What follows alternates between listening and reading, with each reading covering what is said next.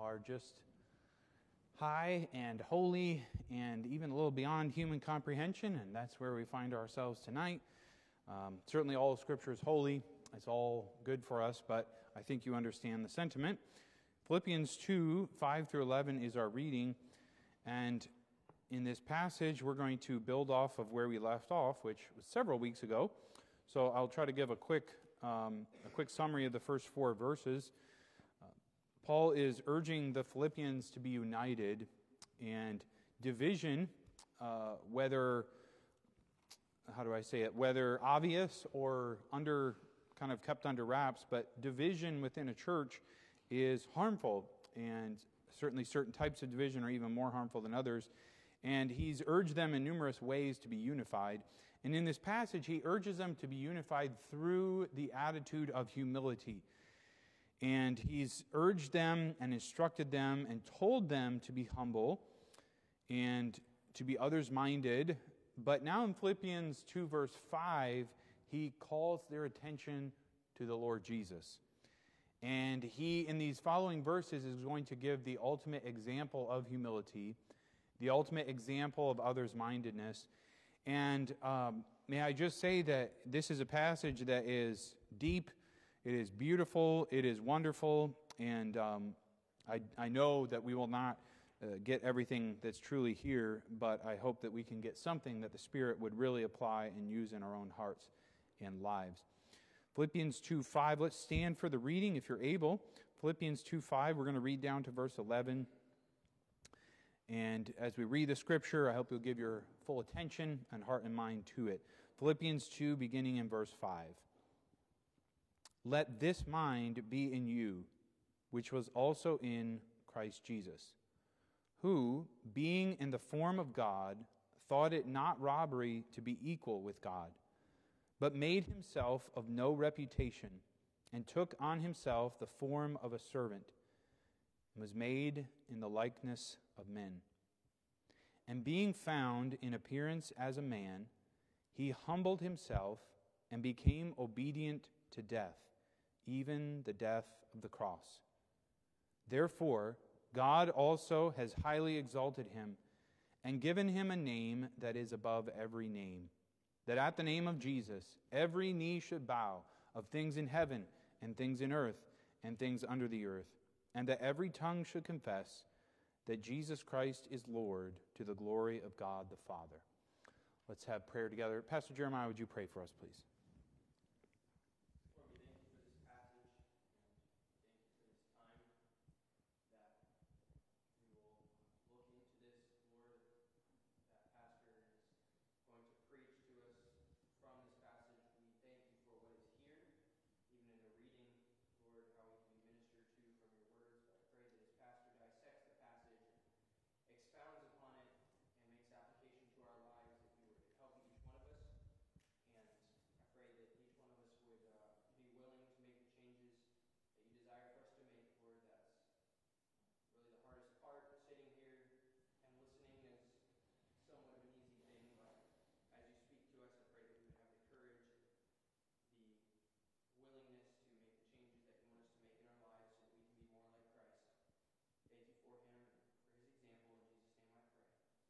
Amen. Please be seated. Most of you know that I was raised up north in Minnesota, and ministering in the city, there's not, I guess I should say there's a different sort of Southern culture in the city, and certainly there's some Southern culture here in Charlotte, different traits and elements. But when I went to Ambassador, which was a little more out in the rural portions, the country element of Southern culture was very strong out there, and I learned a number of things. And some of the things that I learned were lingo things that I'd never heard before. In fact, I remember there was one time I was on outreach and I was knocking on a door and talking to someone, and I could not understand a word they were saying. I made him say it 3 times. I could not understand, but there were certain phrases that I hadn't heard, or certain little lines, and one of the ones that I'm told, and I've heard a few times, is, and there's a northern version of this, but down here it's, hey y'all, watch this. And hey y'all, watch this is soon to be followed by something that you probably shouldn't be doing, and something that's either dangerous or crazy or stupid, and you get to watch the fallout from it then. And sometimes you learn what not to do, or how things blow up, or how people jump off of things. Hey, y'all, watch this. Well, it wouldn't be very fun for someone to say, now, everyone sit down. Guess what I'm going to do next? Next, the first thing I'll do is I'll stand and I'll walk over here. And if they were to give a verbal play-by-play, that would not be very, that wouldn't really mean a whole lot. But actually watching someone do it would be very intriguing. Well, after someone says, hey, y'all, watch this, the next thing that people would ask if they recover and live is, what were you thinking? What were you thinking? And what? Lead me down the mental process that brought you to say this, to do this, to try this out. These two elements of, hey, y'all, watch this, and what were you thinking? The hey, y'all, watch this is the example, and the what were you thinking is the mindset. And in these verses, we see the example, and we see the mindset. And the question, what were you thinking, is actually vital for verse 5, because Paul tells the church, let this mind be in you, which was also in Christ Jesus. When he gives this command to them, he's saying, let this thinking be in you. Let these thoughts be in you. And when he says let, he's not saying just allow this mind to come upon you. No, it's actually a command. He's telling them this thinking must be in you.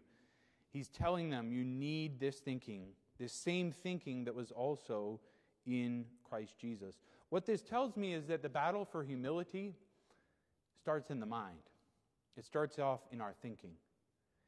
And I don't know if you've ever experienced this, but if you just casually let your mind go, your mind can just roam, and it can have thoughts kind of pop into it, and it can think about things that maybe you say, wow, how did I get thinking over there, right? And you just sort of let your mind go. And sometimes as we go through our day, we simply listen to our mind and whatever pops up into it. This verse is telling us to take a different approach. Think upon the things, think with the mindset that Jesus had. Actively think the way Jesus did. You say, that sounds kind of hard to me. How do I think the way Jesus did? Jesus thought perfectly. Jesus is a lot smarter than me. How is it that I can think in the way that Jesus thought? Well, one of the ways Paul's going to help us with this is he's going to show us the example. The example helps us to see this thinking in action and the way Jesus thought in order to act in this way. In verse 6, he goes on to lay out this picture of Jesus. And I've entitled the message, Down from Heaven. I kind of left that part out, Down from Heaven. And verse 6 and 7 show a stunning decline, a stunning reversal of the position and the situation of Jesus. Let me just be clear. This passage tonight is very difficult doctrinally, and if you don't understand why, it's because Jesus was God and he was man. He is God and he is man, and how that all works together is very difficult. And so I'll try to be careful with my words, but if I slip up, I'll say something heretical, okay?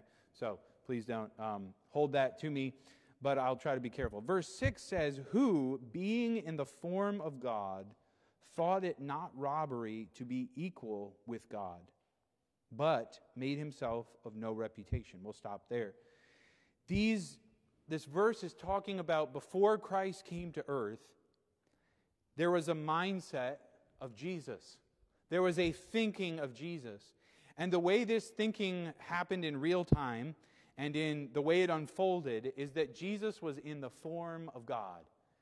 Now, when it says form, sometimes we immediately think of the form of a chair, the form of a pulpit, the form of my hand, right? Human form. The word here does not mean shape. Jesus was not in the shape of God. No, the word form here has the idea of substance or essence. Do you remember how the Bible tells us God is spirit? Jesus, the second person of the Trinity, was God. He was spirit. And the Bible says that while he was God, while he was in deity And yes, he was in deity and earth as well, which we'll talk about. But before humanity entered into the scene for him, he had a thought process and a mind process. And it says that he thought it not robbery to be equal with God. Now, this phrase is very difficult, but let me try to lay out the idea here. Have you ever heard of someone say, you got to watch out for Sharon? I use Sharon around church because we don't have any Sharons, okay? So if we have a Sharon join the church, I'm going to have to find a new name. You say, watch out for Sharon because Sharon has sticky fingers. You know, some of the kids are already furrowing their brow. Sticky fingers?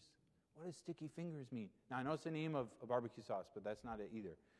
Sticky fingers doesn't mean unwashed hands. It means, in the idea behind sticky fingers, is that they grab onto things that aren't theirs and they walk away with them.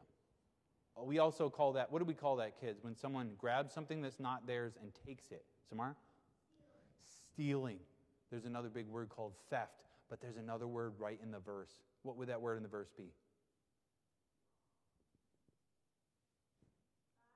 Robbery. And the verse says that Jesus thought it not robbery to be equal with God. Now, this word robbery, there's a lot of ink spilled and people saying all sorts of things about this and what it means and all the details of it. But it has this idea of to grab, to grasp, to hold on to something. And when we see the word robbery, we think of taking something that's not yours. Well, it's certainly true doctrinally that Jesus knew he was God. He wasn't trying to hold on to, or I should say more specifically, he was not trying to grab something that wasn't already his. Rather, what the verse is saying with this robbery, this grabbing, is that Jesus thought it not robbery to be equal with God, but, the contrast is very important, instead of holding on to that robbery, that holding on to, instead of holding on to his equality with God, verse 7 says, what does it say? But made himself of no reputation. Does God have a reputation? You better believe it. In heaven, the angels worship him. In heaven, he is the center of attention. In heaven, there's no one higher than God Almighty. God has a reputation. I hope you know the reputation of God. But the Bible here says that Jesus, in his thinking, did not hold on to his position, his, if I could use the reputation that the Bible uses here. He didn't hold on to that reputation, but instead he made himself in the form of a servant. He made himself of no reputation and took on himself the form of a servant. And what this is talking about is letting go. Jesus let go. And when I say let go, this is another thing that, again, you have to qualify this and explain this a little bit because it's really hard to wrap our minds around. But Jesus, when he left heaven, and specifically when he took on humanity, there were certain aspects of deity that couldn't be displayed with humanity at the same time. You say, what are you talking about? Pastor John, this makes no sense. Well, let's use a few examples. How many of you are familiar with the story of the transfiguration of Jesus? And it says he was transfigured before them and light began to shine forth. Right? Now question, do you think that when Jesus, as God in eternity past, do you think he shone in eternity? Absolutely. The idea of glory has the idea of shining. Jesus there in heaven was shining, but when he came to earth, did he shine? Not normally, but he did on the Mount of Transfiguration, right? And so in that moment, there was a special honor that Peter, James, and John had, that they got to see the glory of Jesus, at least partially, that others did not get to see. And it says this glory shined forth. So Jesus, as he walked through, people didn't, say, man, this room's kind of dark. Oh, Jesus is here. Never mind, it's not dark in this room anymore. That didn't happen. Why? Because his glory was veiled. It was covered. It was restrained. It was set aside. All these different terms we could use. I'm skipping ahead a little bit, but do you remember the Christmas song we sing? Veiled in flesh, the Godhead see. Hail the incarnate deity. Pleased as man with men to dwell. Jesus our Emmanuel. And the Bible is saying we have an example in Jesus in that he was God of gods, and yet he set it aside. He let it go. He chose something other than that. And this is where it gets really difficult, because when Jesus was a man, he was still God. It wasn't as though he set it aside and said, I'm not going to be God anymore. That's not how it worked. But he did set aside some of the exercise of some attributes when Jesus was in one place at one time in his body, right? And the Bible says he was not in the temple, and he was not over here because he was here. But God Almighty is everywhere, right? And we could give some other examples, but the point is that Jesus let go of something that was the highest of value. If we are to walk in the steps of Jesus, we are going to be called to let go of some things. What do you think that God could call us to let go of? Sin. That would be a good one for sure. Is there something that the Bible calls us to let go of? Maybe something even from right here in the passage. It says he made himself of no reputation. Maybe God would call us to let go of our reputation because he's trying to accomplish something bigger. You ever had someone say something unkind about you? You ever had someone lie about you?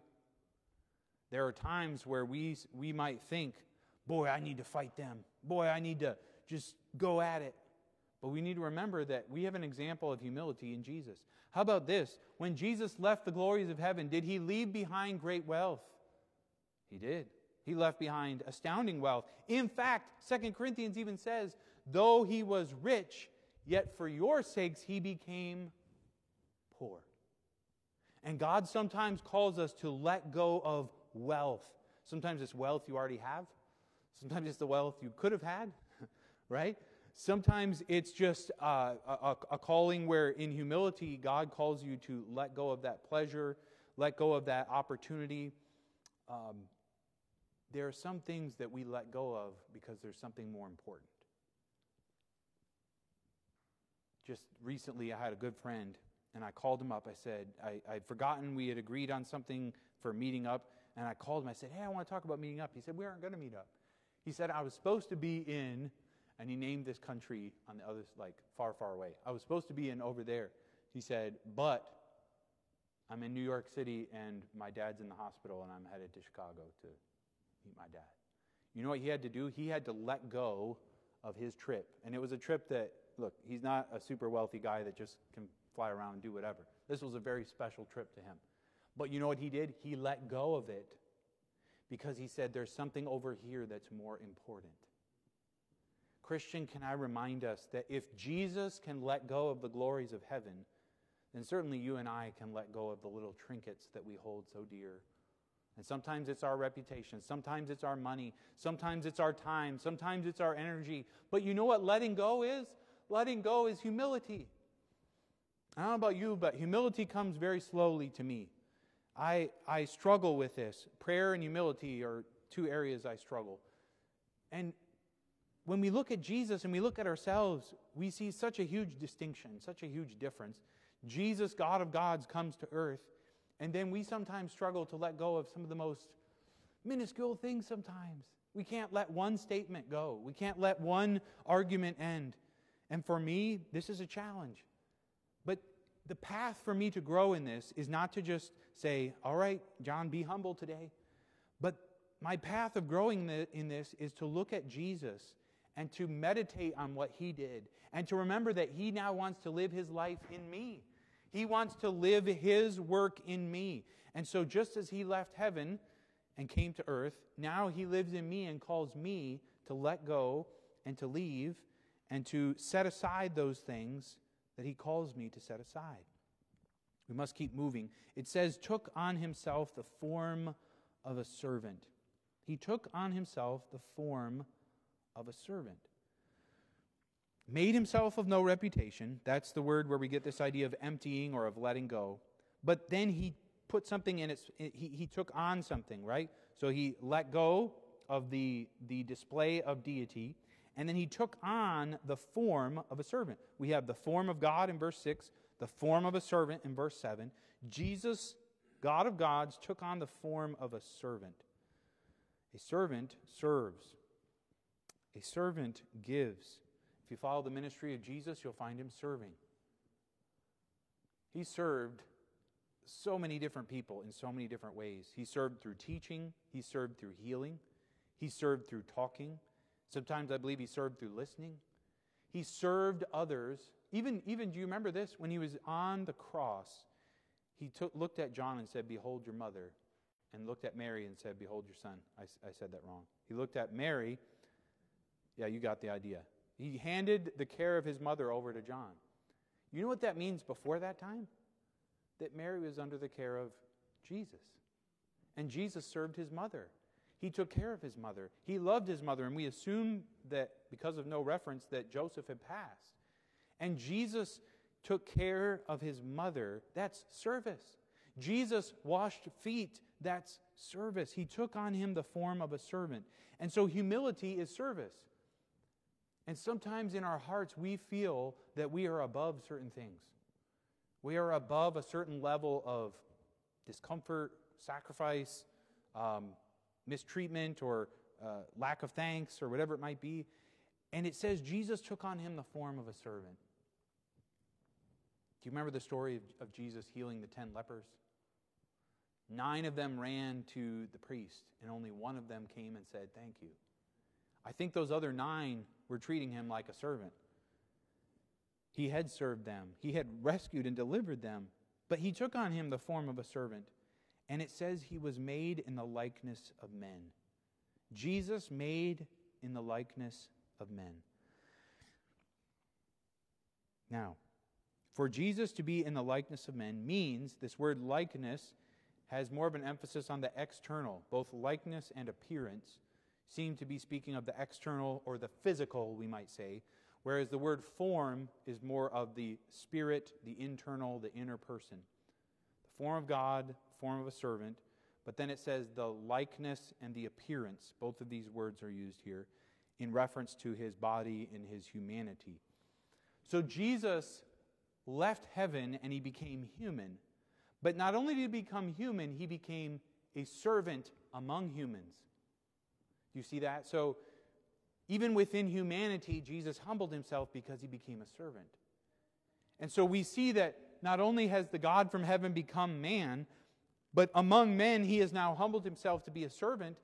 And then it goes on to say he became obedient unto death, even the death of the cross.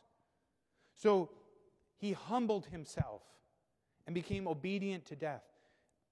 This tells me that it was Jesus' choice. He humbled himself. Now, there is the phrase in English, so-and-so was humbled, but then there's the phrase, he humbled himself. And do you know that the Bible tells us to do the very same thing? Humble yourselves under the mighty hand of God, that he may exalt you in due time. Humble yourselves in the sight of the Lord, and he shall lift you up. That's James 4:10 and 1 Peter 5:6. Jesus humbled himself. He chose to humble himself. You know, some of these phrases say things were done to Jesus, and other phrases say Jesus did them himself. Did you notice that? So let's read through that again. Verse 6, who being in the form of God, thought it not robbery to be equal with God. Verse 7, but made himself of no reputation, and took on himself the form of a servant. And then it says, and was made in the likeness of men. This shows that Jesus chose to leave heaven, but also the Father and the Spirit were involved in Jesus leaving heaven. And when he was born as a human, it was the choice of Jesus to enter humanity, but it was also the work of the Holy Spirit and the work of the Father to bring Jesus into human form. Remember how it says that she conceived of the Holy Ghost? But now it says in verse 7, but made himself of no reputation, and took on himself the form of a servant. And then it says, and was made in the likeness of men. Galatians 4:4 and 5. But when the fullness of the time was come, God sent forth his Son, made of a woman, made under the law, to redeem those who were under the law, that we might receive the adoption of sons. Jesus comes to earth. Then when he's on earth as a human, he humbles himself among humans, and he becomes a servant. But then the text goes further. Verse 8 says, He humbled Himself and became obedient to death. Obedient to death. Jesus, in His humility, was not just done by being a servant, but He continued in His obedience even to the point of death. Now, this phrase, to death, that word to there, is a very specific Greek word, and it can have several ideas. One is that it's up to the point in time of. So it's like a time measurement, up until death. The other is a measurement of degree, even to the extent of death. He was obedient. Do you know what the most basic, fundamental human right is? Like the first right before all other rights. Does anybody know what right this is? What's the most basic, fundamental human right? You say free speech, even before that. Freedom of religion, even before that. What's the most basic? It's in our founding documents. The right of life. The right to live. The right to live. That is the most basic, fundamental human right. And the God of glory became a man, but then He humbled Himself and He became a servant. And in His humility, He even obeyed to the extent of giving up His life for ours. That is humility. But then it goes on to say, it was not only that He died, but that He died, what? The death of the cross. Verse 6 begins, God of very gods. And verse 8 ends with Jesus dead on a cross. That is the range of Jesus' coming down. One preacher said it this way, when Jesus came down, He came all the way down. He who had all authority and all rights gave them up even to the very right of living.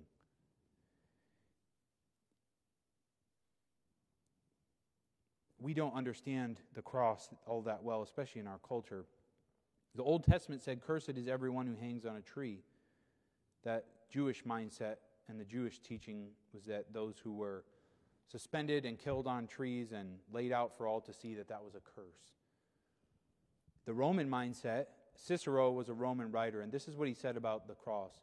"Far be the very name of a cross, not only from the body, but even from the thought, the eyes, and the ears of a Roman citizen." In other words, the Romans didn't even want to think about crucifixion if they were a citizen. That was like, not polite talk at the Thanksgiving table. I mean, I've tried to explain this in the past to try to give us a little sense of what the cross meant in that culture. And the best way I can understand it is to say that if you took an electric chair and put it on a necklace, and you walked around displaying an electric chair to others, people would say, well, that's gruesome, that's disturbing, that's gross. Why would you display that? I mean, that's something to be kept away in an execution chamber. You don't put that out on display. And the cross was a picture and a symbol of horrible suffering and execution. And it says, not only was this cross painful, which we think of it very much in terms of pain, but it was very shameful. It was a humiliating death. It was the death of a convicted criminal. The death of someone where society was saying, you no longer have a right to exist among us. It was a public death. Many times people were crucified without clothing, and people would mock and make fun, as they did with Jesus. A shameful death. And the Bible says that our Savior left heaven and He went all the way to the death of the cross. And don't you think that this paints a background picture for, look not every man on his own things, but every man also on the things of others? Don't you think this paints a powerful display of let nothing be done through strife or boastfulness, but in lowliness of mind let each esteem others better than themselves?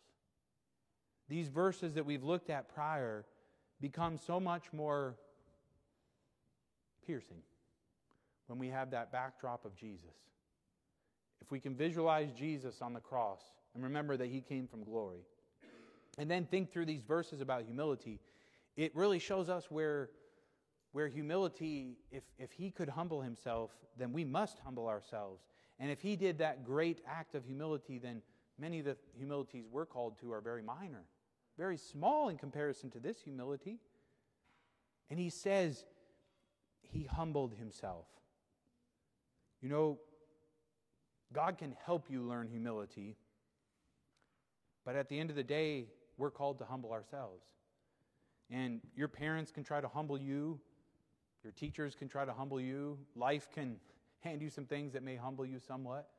But ultimately, humility is a choice. And it's a choice in two areas: in our thinking and in our choosing. If I think a certain way, it's going to affect whether I'm proud or not. If I think about my own things and I ignore the things of others, then I will be proud. But if I look on the things of others and I choose not to prioritize my own things, then it will bring me to humility. It's the way of thinking. And our minds need help, don't they? To think the way God calls us to think. And then to choose. In other words, to take specific choices whereby we humble ourselves, where we let go of certain things, where we let go of our reputation, we let go of our wealth, we let go of whatever it is God calls us to let go of, and realize that he has something different for us. I don't know all the ways this could be applied. I don't know all the ways God would use it in your life. But I think a fundamental question for us tonight might be, how does my thinking need to change? And what is it I need to let go of? I have preached to myself tonight, and I have preached to you. Let's ask the Lord to bless as we close. Dear Lord, we have looked at you. We have looked at your descent from heaven. And Lord, some of this is big and hard and mind-bending in theology, but help us not to forget the point. And the point is that we would see humility. And we might not understand precisely all the ins and outs and the depths of different words and meanings, but Lord, we know that we're called to humility. And we know that you humbled yourself. And you went all the way to the death of the cross. And I ask, oh God, that we would not forget that we would not minimize that we would let that truth pierce our hearts. May it pierce my heart, Lord. Help us to be known as a people of humility. In Jesus' name, amen. Okay, any question or comment before we go to prayer? Question or comment?